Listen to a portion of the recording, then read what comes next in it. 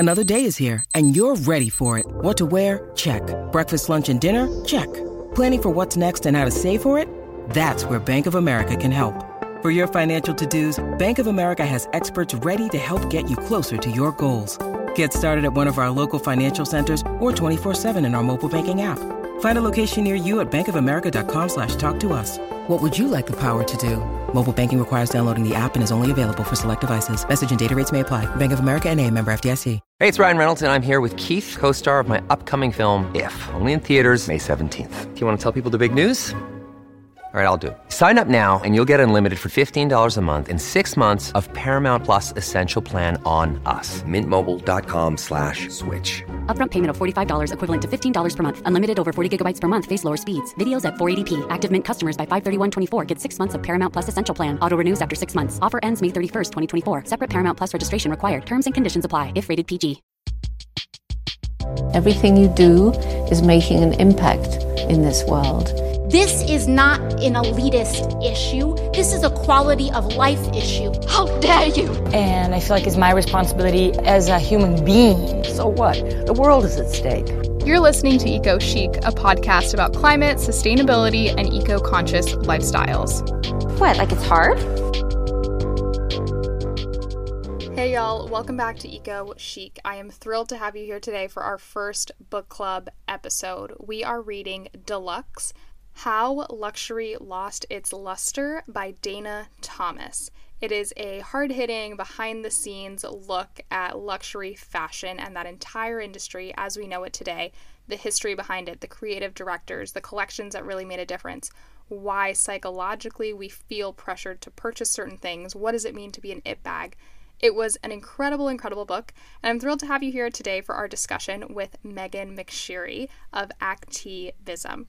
I will go ahead and say, because it's the first book club episode, it's come to my attention that if we are choosing nonfiction books for the book club picks of Eco Chic every month, then we don't really have to worry about spoilers. You will certainly get more out of these episodes if you've read the book, but you definitely don't have to enjoy the episode and enjoy the conversation, because we do talk a lot about fashion and luxury fashion as a whole and these more philosophical questions that came to us as we were reading.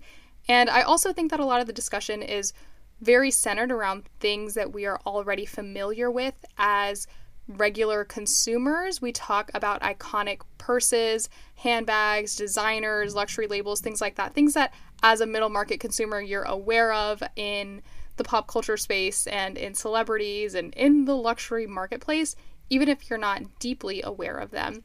So again, if you read the book, I certainly think that you'll get a lot more out of this conversation, but if you didn't read the book, you're still going to really, really enjoy it, because Megan and I have a really awesome, thought-provoking stream of consciousness type conversation, which was really the goal. We sat down to have a conversation that had no outline. There were no pre-written questions. We just sat down with our thoughts and said, what'd you think of this chapter? What'd you think of that chapter? It flowed so naturally, so well. And I'm really, really excited about that. A little part of me was nervous to even start a new segment on the show, because I was like, how is this going to run? A book club is not something that I feel comfortable writing questions for necessarily, because so much of my conversations are free-flowing anyway.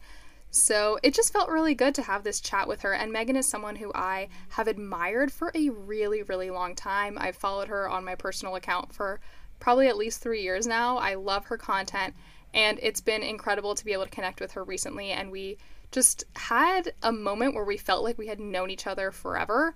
So I'm thrilled to have this opportunity to chat with her in such a very casual format.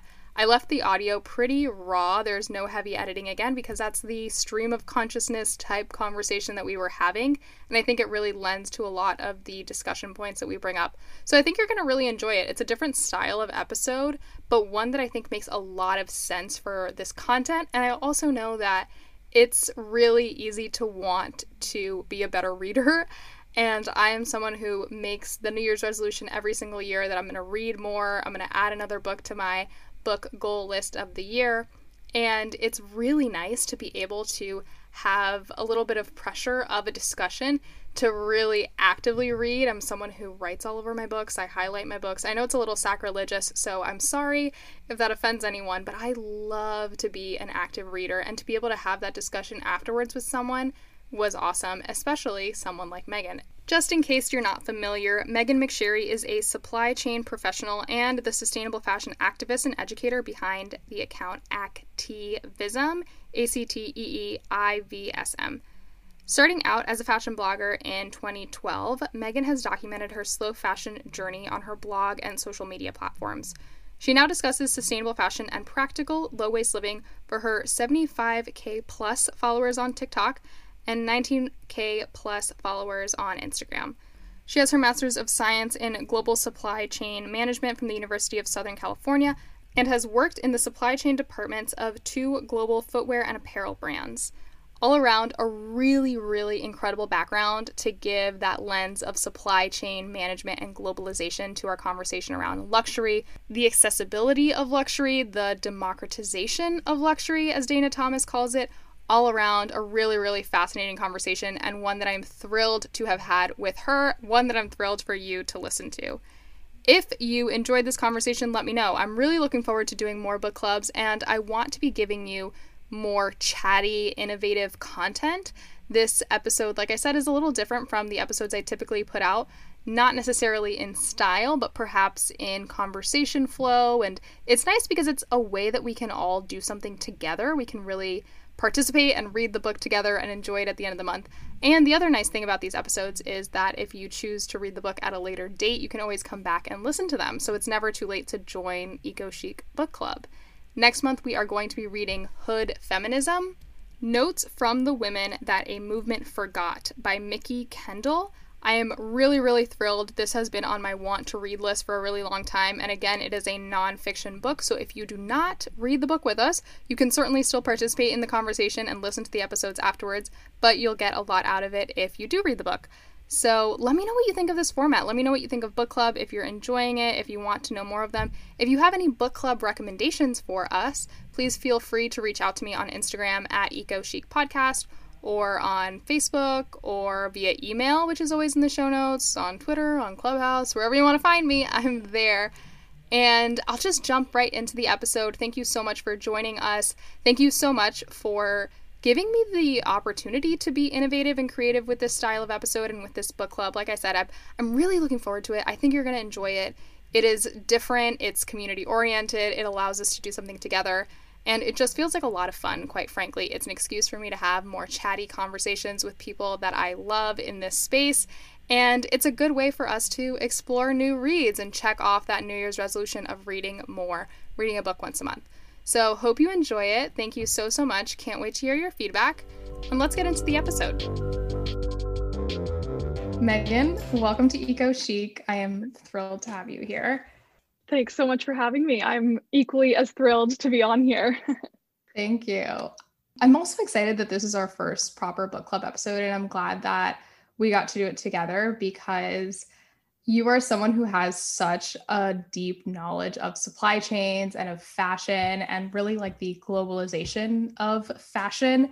So before we start talking about Deluxe, tell me a little bit about your background and where you come from in the fashion space.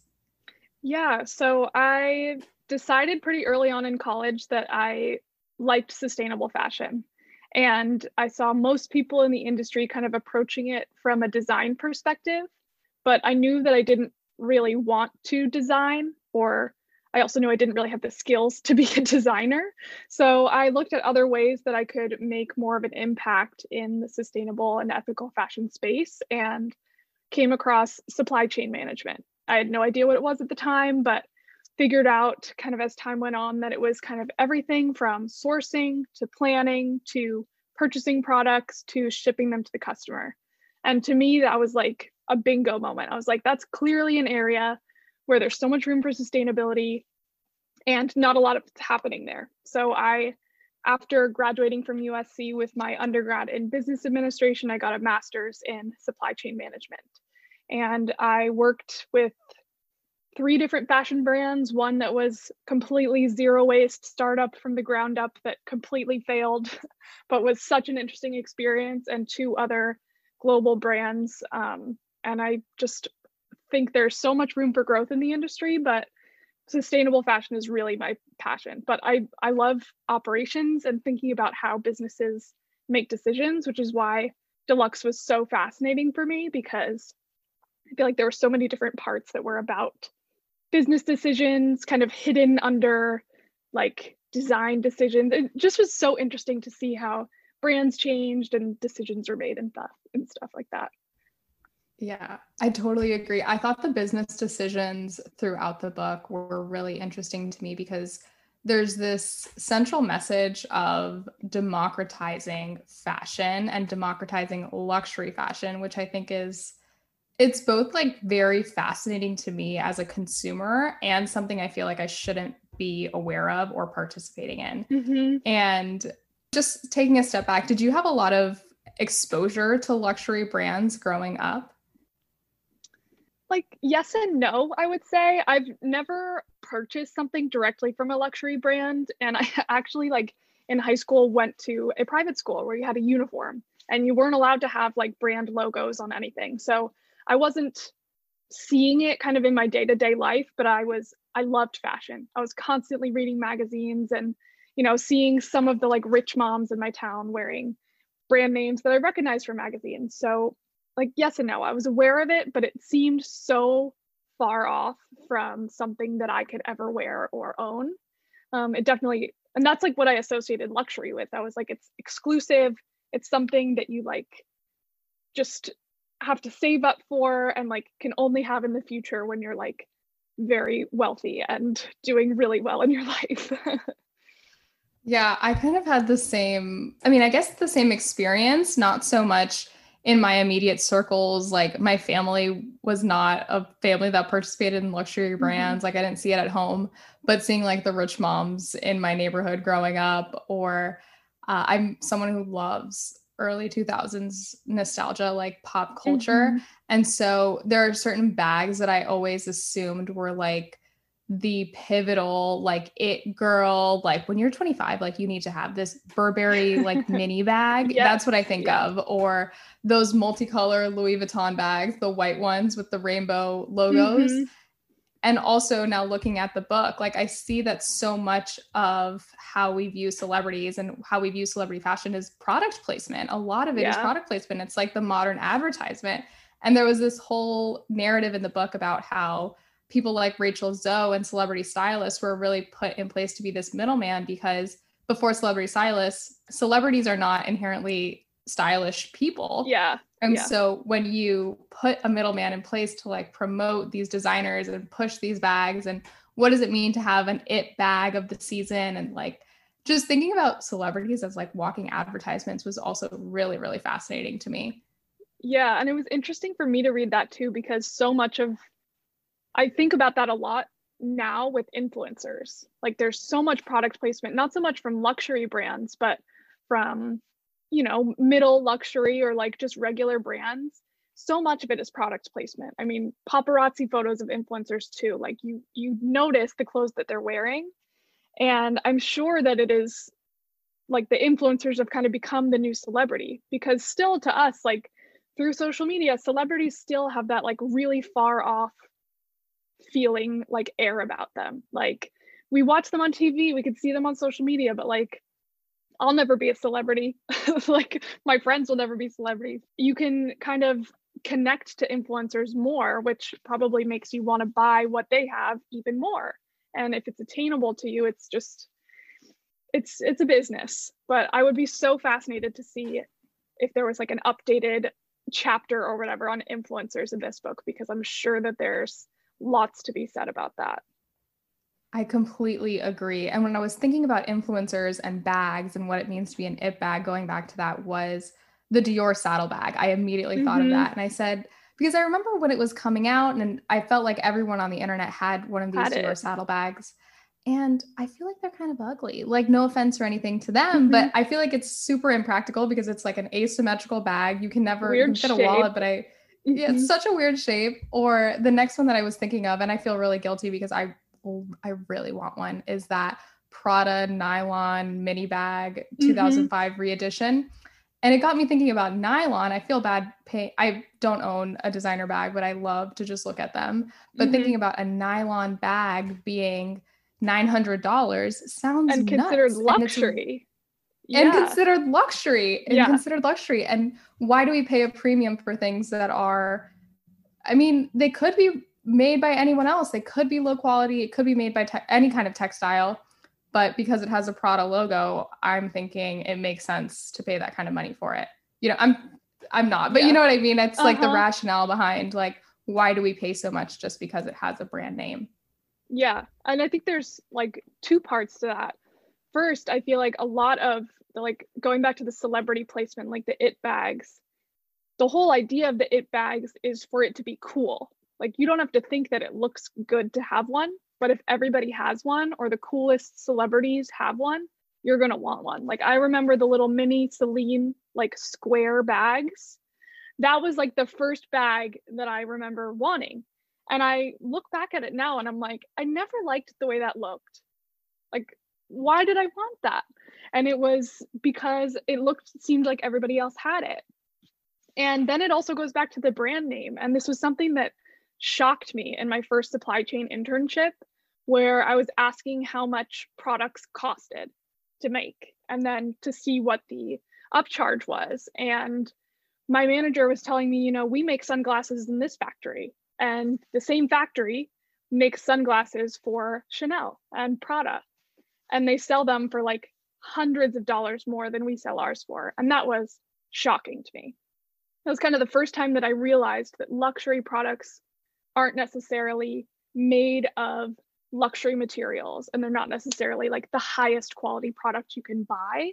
It's just like so much of it is the brand name, especially with those like lower market accessories, like the t-shirts and the perfumes even. It's like a huge margin item for those brands. So it's just shocking the power that those logos and the brand name has on like your consumer thoughts and like wanting to feel like you need something. Oh, absolutely. I'm glad you brought up perfume, because that was a section that really, really blew my mind thinking about consumer marketplace decisions. And when they're talking about perfumes as this kind of introductory bit of the brand, it allows the middle market, the department store shopper, to feel like they're buying into the dream of owning a luxury product.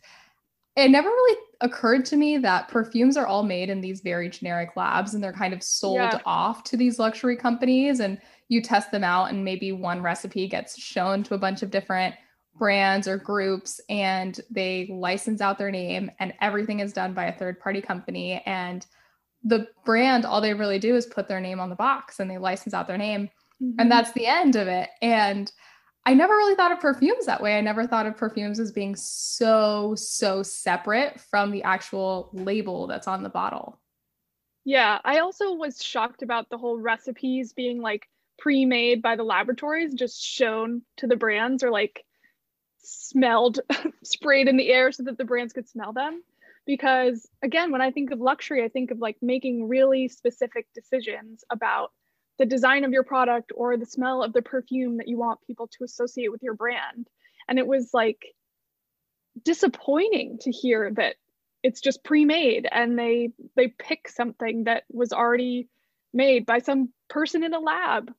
So it just goes back to like trying to get luxury out to the masses. Like, is that just taking away from what luxury actually is? Or does luxury even really exist? Or is it just like a figment of our imagination and advertising, making us think that something is like high quality, made for us, but not actually?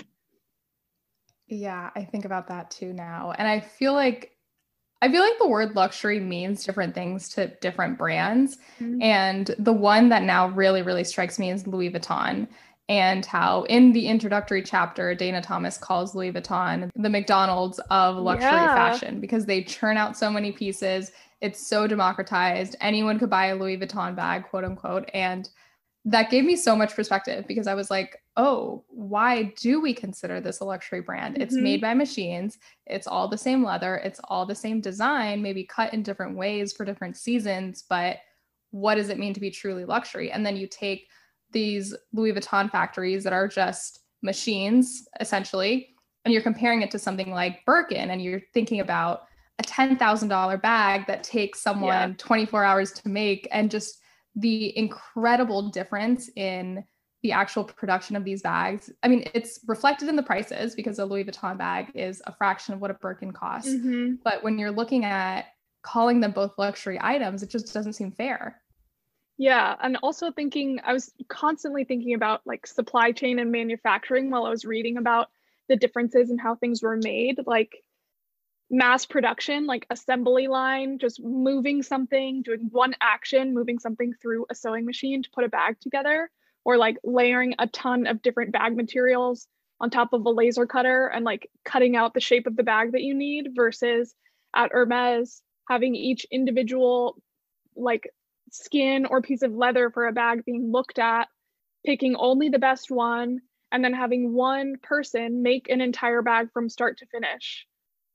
It's like so different, not only in skill level, but like attention to detail. And to me, that's quality. Like regardless of what materials things are made of, like that is like artisanship and like really putting thought into a bag. And even again, looking at like the amount of products that Hermes sells, like they could easily sell way more Birkin bags than they're making. And they have years-long waiting lists, but they decide not to because they want to preserve their brand as a luxury brand, or at least that bag as a luxury product.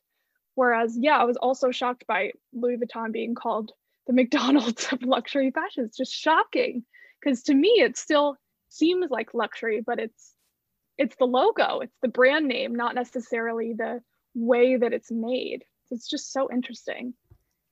Yeah, I thought that was fascinating. And the one thing that I felt like was kind of the saving grace detail of Louis Vuitton is that they still make trunks by hand in this one tiny villa of a factory somewhere in France by, I think it was like 15 or 16 people work there. Yeah. And the trunk was kind of the initial product that Louis Vuitton brought out. It was because it was a square trunk and you could fit it on the back of a carriage. And this claim to fame product that people now use as coffee tables or decor in their homes. Yeah, it doesn't really serve its original purpose, but the people who are buying them new are actually buying a premium product. So it's kind of interesting to think that the one product that they're kind of still credited with being truly a piece of art is there. I think it was like less than 200 are sold every year. Not that many people make them, not that many people buy them. Just the evolution of the brand, not even, I don't want to say the rise and fall, but like the way that they've really rethought what it means to be a luxury brand and giving people this in to something that wasn't really ever intended for the mass market. Yeah, it's interesting. And thinking about what wasn't really intended for the mass market, like now it is. And especially when towards one of the last chapters, they were talking about collaborations with fast fashion brands and luxury designers. And I remember seeing some, like I know H&M has a ton of different collaborations with different designers, and even Target has had like somebody designer's name by Target or whatever those collections are. And I always saw those as like cool ways, cheap, inexpensive ways to get a like designer product. And again, back then I was thinking like designer products, luxury products are higher quality, they're made to last, like everything is paid attention to, every detail. But now knowing everything I know about fast fashion and how everything's produced and why it's able to be made at a lower cost, it just feels wrong. It feels like you're being sold a logo again on just like a cheaper item of clothing. But the whole point there is, again, to get the brand name out there. More people are wearing it, but then it's that balance. Like you don't want everybody wearing your luxury logo name because then it's not luxury anymore. You want to make as much money. And that's what was so shocking to me at the end, just that it's so much of the industry is so focused on the bottom line instead of design. So getting it out to all the people that it wasn't originally for, but now they're trying to target as that middle market. Yeah, that brings me to think also a lot about inclusivity. And I think I mentioned this to you before we started recording, that this inclusivity problem of luxury brands is so not reflected in the way that they're trying to meet the middle market. And there's a whole bit about Waikiki and how Japanese tourists have made Hawaii this like shopping destination because of duty-free shopping and not having to pay taxes. And all of these luxury brands being able to open stores in Waikiki and how profitable they are and everything like that. But because of the type of tourists that's shopping at these stores and the type of people who are buying duty-free items, luxury items, they only carry up to a size 8, I think it was, or a size 6 or a size 8. And then shoes don't go any higher than a 7 or an 8 in women's shoe sizes. And what does it mean to be truly inclusive if you are carrying such small sizes, if you're carrying such a small range? What does it mean to look at handbags? There was a whole bit about handbags, and the value of a handbag to a company is that you don't have to worry about sizing. You don't have to worry about age. You don't have to like face all of the problems that the fashion industry as a whole is facing. What does it mean for a luxury brand to be truly democratized or available to the mass markets if they're still not catering to the same demands that we're asking of all of the other major brands?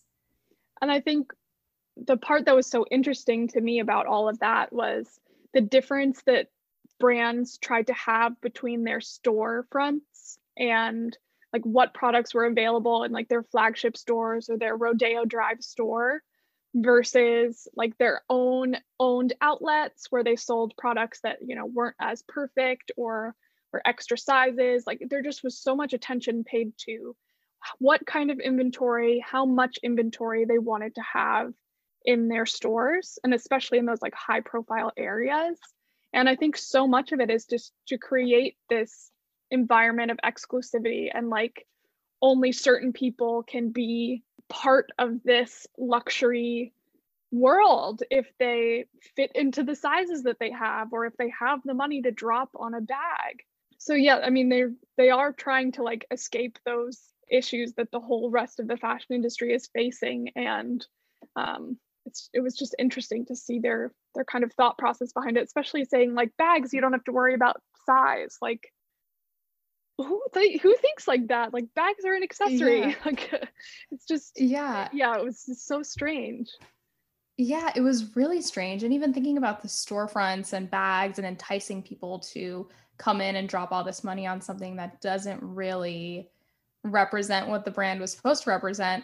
There was also a lot of conversation about storefronts and bringing in these architects to rebuild flagship stores, Rodeo Drive stores for $20 million of a remodel. And the fashion brand saying, that's a great investment. We can recoup it in 2 years. And we know that more people are coming and spending because this particular architect redid our building.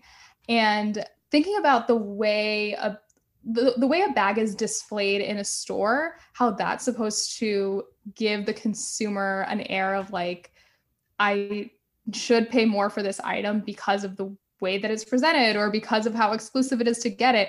And all of that is a facade. It's all so calculated and manipulative. It's once I started thinking about like storefronts, I think that was like, that was a whole different level of playing the game that I wasn't expecting.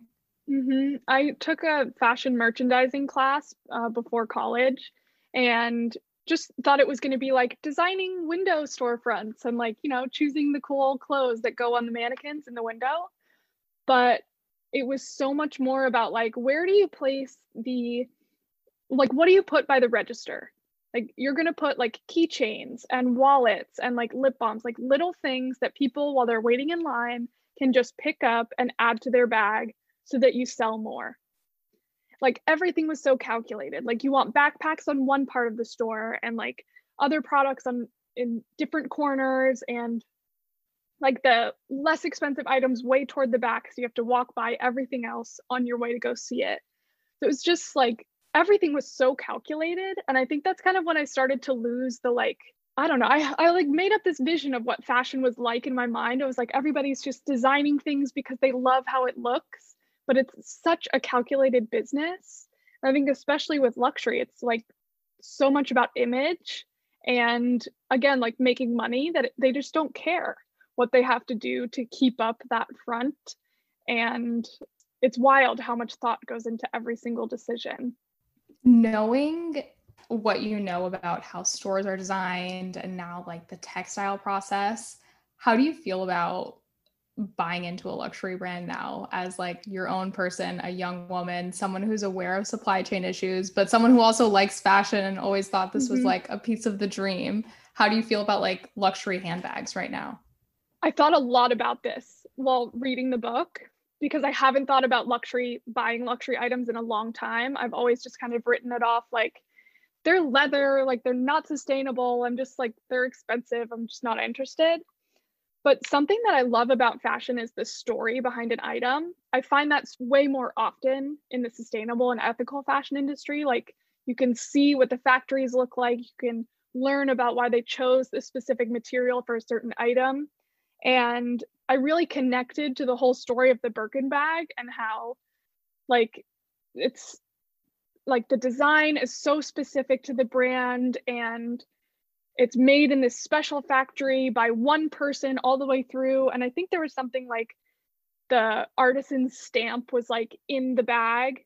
So you could like tie it back to who made it, which is just so cool. And like that is like an investment I wouldn't make right now, but I would consider making. Like there's a story behind it. Like that to me is the epitome of fashion. But all of the other things, if you're just going to buy it for the brand name or just like to have the next it bag, that's the kind of fashion that I'm like really trying to consciously move away from because there's so much that goes on behind the scenes in terms of cutting corners to make more money and choosing not as good materials and not being so transparent about where things are made and how things are made that I just wouldn't be that interested. Like this story makes a huge difference to me in how a product is made. Yeah, I appreciate that. I like that a lot. I had similar and contradictory feelings because I feel the same way. I really thought that luxury fashion was something that I could never participate in. And even on the sustainability front, I'll be honest, I love to look through the RealReal, which is a luxury resale site. And it's just so fun to see what people turn in and like what holds value and what doesn't hold value. Like I was mentioning those Burberry bags earlier that I always thought as a young kid, I really needed one. They really don't sell for that much compared to what you were originally buying them for. So Burberry seems to not hold nearly as much value as something like a Louis Vuitton bag that does hold value pretty well, surprisingly enough.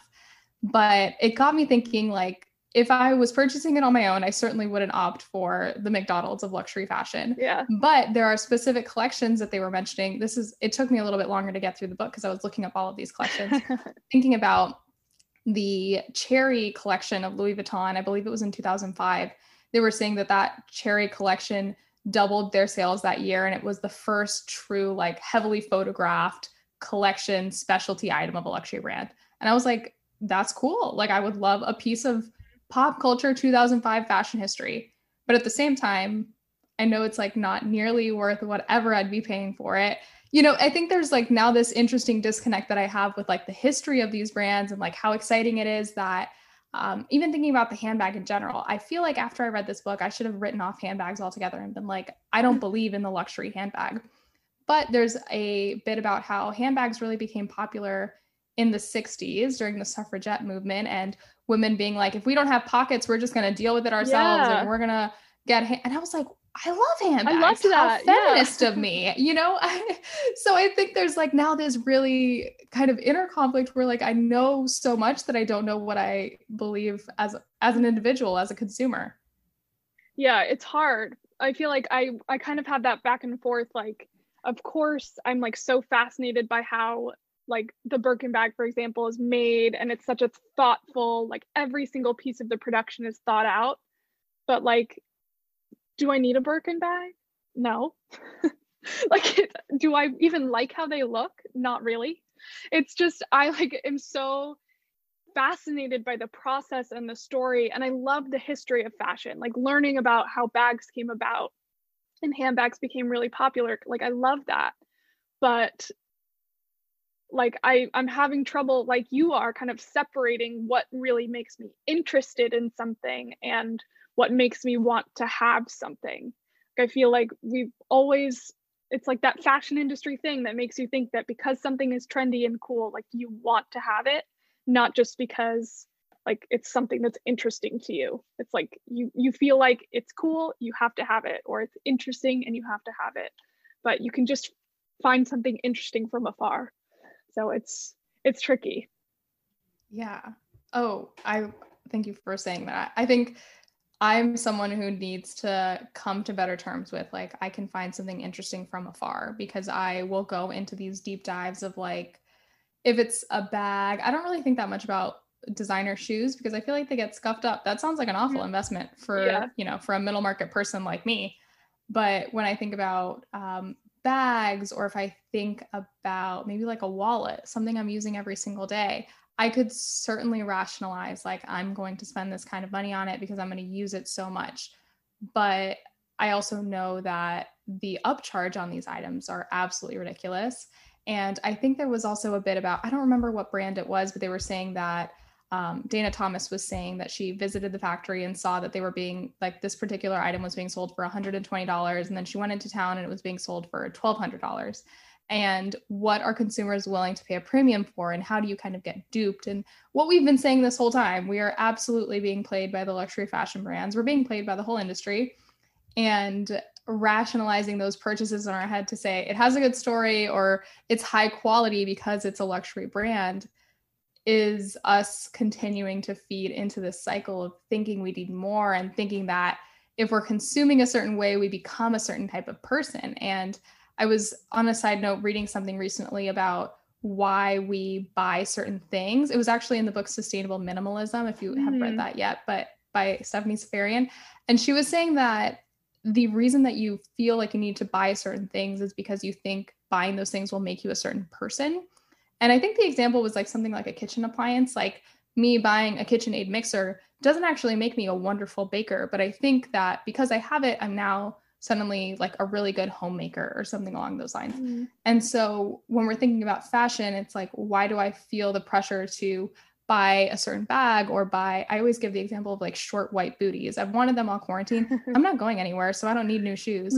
But this pressure of like buying something new because it's going to make me a certain type of person is also really, really hard to detach yourself from.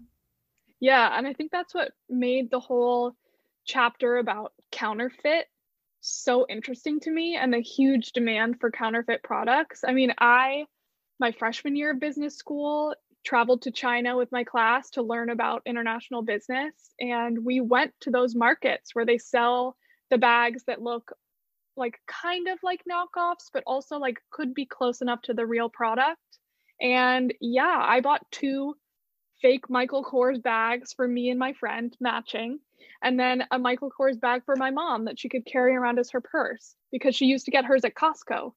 And like, it wasn't because I liked how the bag looked, but I was like, I can get a bag that looks just like this designer for like $20 that would be hundreds of dollars in the store. And who wouldn't want to like feel that way? And it was just such a like overwhelming experience walking through all of these levels and levels and levels of these malls that were just completely knockoff designer items. And everybody was coming after you, trying to give you the best deal and negotiate and give you more items than you really needed. But the whole, like, everybody who was on that trip with me, my whole class that freshman year, bought something because it was like a little piece of luxury that we were able to have, that we could buy like with our freshman year of college money, like free money to spend. So it was just so interesting. But then I brought the bag home to my mom and she was like, oh, I don't know if I want to use this. Like, it's just so pretty. Like, she was like overwhelmed by the fact that it was, a brand name bag, even if it wasn't made to the same quality or if there's something wrong with it. She was like not so comfortable using a kind of designer bag as her everyday bag. So it's just interesting, like the way that we feel like we will gain something by having those kind of products, but then at the same time, if we invest in it, we're like scared to wear it or scared to use it because it feels like it's just so special. It like has to be protected. It's just so interesting. There were so many thoughts I had about the whole counterfeit section. Yeah, well, I want to ask you on the topic of counterfeit items, especially since you have this background and like formal education in, quote, black markets. I always think that's such like an intimidating term. When I think black markets, I think of like people selling pythons and, yes, like organs on the internet. But when we're talking about counterfeit items, I think there's like an interesting economic case to make too. Is it wrong to support counterfeit items because you're taking something away from these luxury labels? Or is it good because you're supporting these small individual people just trying to make a dollar? Like what's the right thing to do? And I've struggled with that because I mean, I live in New York and I've been to Chinatown before, and there's, you know, all of those places like, do you want to see this designer bag? Like come to the back and I'll show you like all of the nice bags. So it's something I like grew up kind of thinking about, but I feel like it's tough because like I don't kind of want to support either one. You know, like I respect the idea of intellectual property, and like obviously the best case scenario is that designs wouldn't be stolen and you could just support the company that like created that design. But they're like multi-billion-dollar companies that are charging huge profits for their bags just because of the logos that are on it. And if you want that, but you don't want to pay that price, or you don't want to support those people, there are alternatives. But at the same time, like those bags aren't guaranteed to be produced using good materials or produced ethically. I think they talked about child labor in this part, which is just scary to think about. Like you have no idea where the product is coming from. So like which one is better? It's kind of like the lesser of two evils, kind of. I mean, I don't know. I struggle with that. I do. But I think it comes down to like personal thoughts. The other thing is like selling counterfeit goods is illegal, but like not really illegal. Like it's hard to punish people for selling counterfeit items unless they're like the ones actually buying it or like shipping it on the cargo ships and like getting it through customs. They were saying they like arrest people on Santee Alley in Los Angeles and then they're back like 4 days later selling in their same booth, and they know what they're risking, but there's huge reward in selling counterfeit items. So it's just tricky. I think they said something in the book like the only way to stop counterfeit is to get people to stop shopping. Like there's no way to stop it otherwise. So of course I don't want to like encourage that. I don't know. Clearly I have mixed thoughts, but it's just so complicated. It's one of those like classic fashion industry, like, is there really a better option? Everything is so nuanced and there's so much that is just so secretive. I feel like if things were just more transparent, it should be clear to make a better decision, but I don't know. I did not have nearly as much thought around counterfeit items, so I'm glad that you shared that. I kind of read the section and I sat with it and I said, this is strange. And then I kind of moved on. And I didn't want to think that much about it because there is this huge moral component of like, maybe it's capitalism. Maybe the problem is that we're buying these brands to begin with, or that we're buying anything to begin with, or that we feel like we need a new handbag, whether it's designer or not.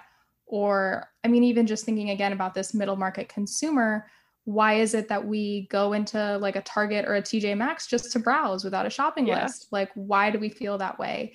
And the psychology of shopping is like, I mean, that's a whole different can of worms to open up. But I mean, I feel like there's no right answer to any of these questions, which is kind of frustrating. Yeah. And I think that's the hard part about fashion. Like there's so much nuance to every single issue that you can come upon that like, how are you supposed to make a decision? And I feel like that's so much of what fashion, and especially more sustainable and ethical fashion, comes down to in my mind is your personal beliefs. Like I don't shop counterfeit items anymore because I just feel like there's too much unknown and it makes me uncomfortable, and I'd rather know where something is coming from and like the company that's behind it and all the people that are behind it. But that's a personal belief.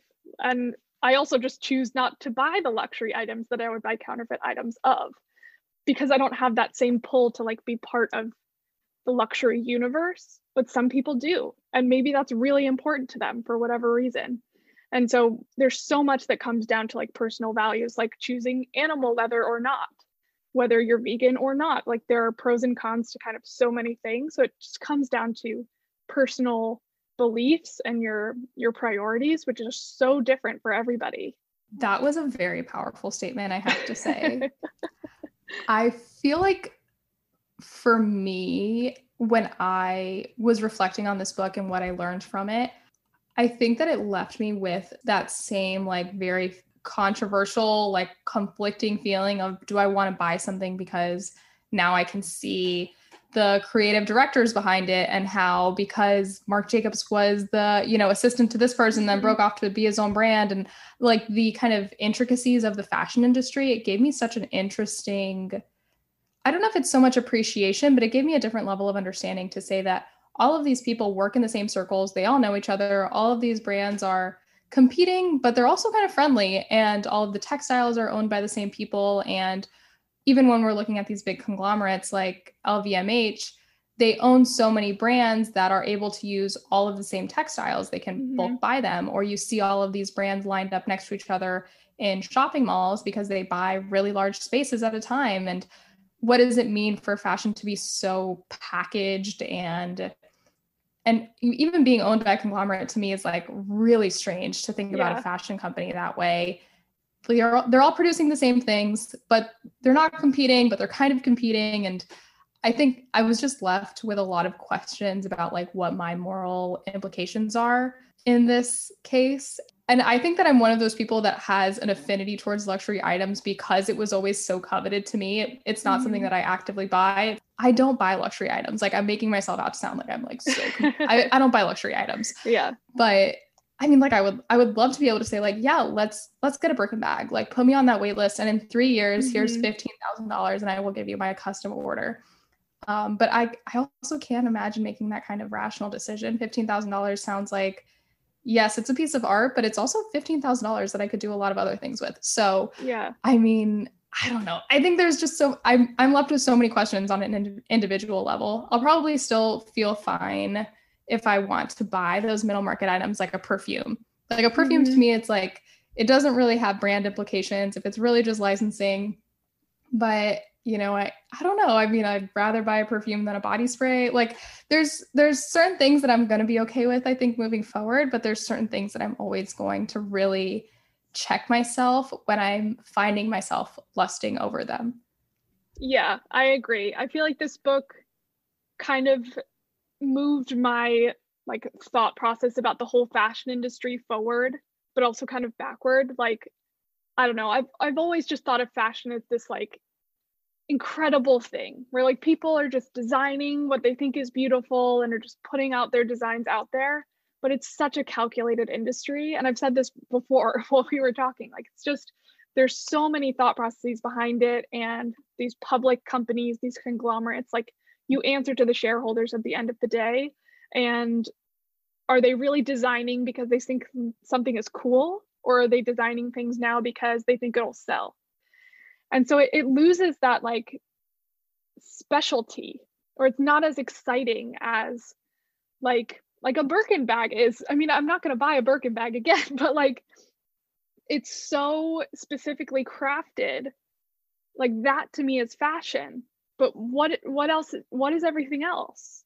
Like, it's just stuff. So it like leaves me sitting with like a weird feeling, because I love fashion. My whole life I've like known that I want to work in fashion, and I like care about it so much, and I think about it all the time. But like, what is fashion? Like, this whole book I was like, what is luxury? But at the end I was like, what is fashion? I mean, like, what? It was a very philosophical experience for me. But really, I mean, I'm left with more questions than answers. It's always interesting to have those like moments that kind of pull you out of the like pull you back into reality. Like, I was in my little fashion bubble, like, this is such an exciting place and it's beautiful, but no, it's so calculated. Oh my God. I feel the same way. And I'm actually so glad that you said that and kind of validated my experience, because I did really like this book, but I also wish that I had been left with more of a conclusion for myself, for my own sake, as a consumer, as someone who appreciates fashion, as someone who's like clearly easily duped by things that I see on the internet, and definitely susceptible to the it bag of the season. I don't know. I liked this book, and I would recommend it to anyone who likes fashion or is interested in supply chains or is interested in the history behind these brands. That was another really fascinating thing to think about. Like, I mean, even just fun facts like Coco Chanel. Coco wasn't her real name, and she was a singer, and they called her Coco. Like, I loved that so much. Or thinking about Chanel No. 5 talking about perfume as being the first real perfume that was like a mixed smell. It wasn't purely orange or purely jasmine. Mm-hmm. And when I think of Chanel No. 5, I think of like my grandmother. I think of like an old woman scent. Mm-hmm. But there's a reason that it's so popular, and there's a reason that it's so historic. And it gave me a deeper level of appreciation for things that I already assume to be mainstays in the fashion industry, mm-hmm. luxury or otherwise. But I don't know. I still don't know where I stand on any of these things now that I know them. I don't know if I should be appreciative or if I should be like repulsed. Yeah. It's tricky. And I feel like that's why conversations like this are important, because we each could have just read this book on our own and like walked away with like feeling like we should have had some kind of clear takeaway, or like just being so confused, but knowing that I'm not the only one that's like left kind of feeling more confused, or just having so many more thoughts about the industry as a whole than I did when I started reading. It makes me feel better, which I feel like it makes everybody feel better to know that there are other people out there that are feeling the same way. But I feel like we are kind of coming to this like time in fashion where people are starting to learn about how the decisions are made, and kind of like we're breaking down the walls and the facade of the industry. And it's disheartening, but like you still want to buy into it because it's something you've grown up with it, and it's something that you wear clothes every day. Like it's not really something you can just like forget about, especially if you like love fashion and grew up loving fashion. But yeah, I do feel like having this conversation, it's so important to just talk about your thoughts and know that kind of it's okay to have different ideas and different values, especially when it comes to fashion, and just that you're going to have a variety of thoughts when you learn about stuff like this. Agreed. And again, I'm glad we're on the same page and like similarly confused. If you had to give this book a rating out of 5, what would you rate it? So I already gave it a rating on Goodreads, my little like book. I just keep track of all the books that I read, and I think I gave it a 4. I do that too. Yeah. I did too. Because I thought it was fascinating, and I loved learning about kind of the history of the brands, as you were saying, and like the kind of back end of luxury. I feel like you don't hear about that a lot, and like manufacturing decisions. But yeah, kind of like you were saying, I feel like it didn't like wrap things up for me. Like I like things to be like tied neatly in a bow. I like to have like, here's what you should think. Like in conclusion, here is luxury and here are the problems, or here's what you should think. And it's just not like that. It's such a personal thing, and it's confusing, and I don't know. But I loved the reading experience, and I feel like there's such good information in there, especially from the supply chain perspective. I was like, wow, I feel like I understand what they're talking about, and like mass production, and like this is so interesting. So I loved reading it, but I feel like I was left kind of wanting something more, and that maybe that's just like the personal reflection I need to have about what I value as a consumer. But yeah, so a 4 stars. Okay, I gave it also 4 stars because I felt the same way. Again, I wanted a conclusion, and I wanted not necessarily like actionable steps. I didn't need the author to tell me what to do or how to feel, but I think that's also kind of a product of it being a pretty unbiased book. I think she did so much research and clearly did all of the tours and every single piece of fashion history that Dana Thomas could get her hands on. She clearly did. And I think that because it was a pretty unbiased account from my perspective, that's why I'm left so confused. Mm-hmm. And maybe it's good for me, you know, like maybe it's good that I'm not only reading things from people that I agree with. And not to say that she doesn't agree with me or agree with us, but her opinion just isn't clear. Yeah. Her opinion just isn't clear at the end, which I guess is good, but I don't know. I need some clear opinions. I need some direction. Yeah. And overall, you know, thank you for joining me, Megan. This has been a treat. Yes. Because I think if I had read this on my own, I would have been just left very muddy. Mm-hmm. I agree. Yeah, I'm glad we had the chance to chat about this. And I'm curious to see what people think when they listen to the podcast. So I'm sure everybody has their own take on it, and that's always interesting too. Agreed. I can't wait to hear what people think. And again, thank you so much for your willingness to just read a book and have a conversation about it, because this has been a dream of mine for a really long time. I want to read more books, and I'm getting into a pretty good habit, like I was saying, of using books as a way to kind of turn myself off and away from the world. But this has been a great experience because I feel like I'm learning but still participating in something that I really, really enjoy. So yeah, thank you. I loved it too. Yes, thank you. Thanks so much for tuning in to our very first book club, Deluxe by Dana Thomas, and we chatted with Megan McSherry of Activism. Megan will be tagged in the show notes, and she will also be on all of my promotional little things on Instagram, on Facebook, on all of the social media platforms where I share more supplemental content to these episodes. I hope you really enjoyed it. I hope you liked the style of it. And I hope you had fun. Honestly, I had a lot of fun. I really enjoyed this, and I'm looking forward to reading Hood Feminism with y'all next month. I haven't 100% confirmed our guest for next month, but I will be announcing that on social media and on our next episode together. So keep an ear out for that. And otherwise, if you enjoyed this show, if you enjoyed this episode, make sure that you rate and review this podcast on Apple Podcasts. You can follow me on Spotify, Eco Chic, and wherever you listen to podcasts, there I am. Make sure you subscribe so you never miss an episode. And I can't wait to hear what you think. Honestly, this has been so much fun for me. I feel like I've been gushing this intro and outro about how excited I am about this kind of episode. And I think book club is going to be an awesome addition to our monthly rotation. So look forward to hearing your thoughts, and I'll talk to you soon. Bye.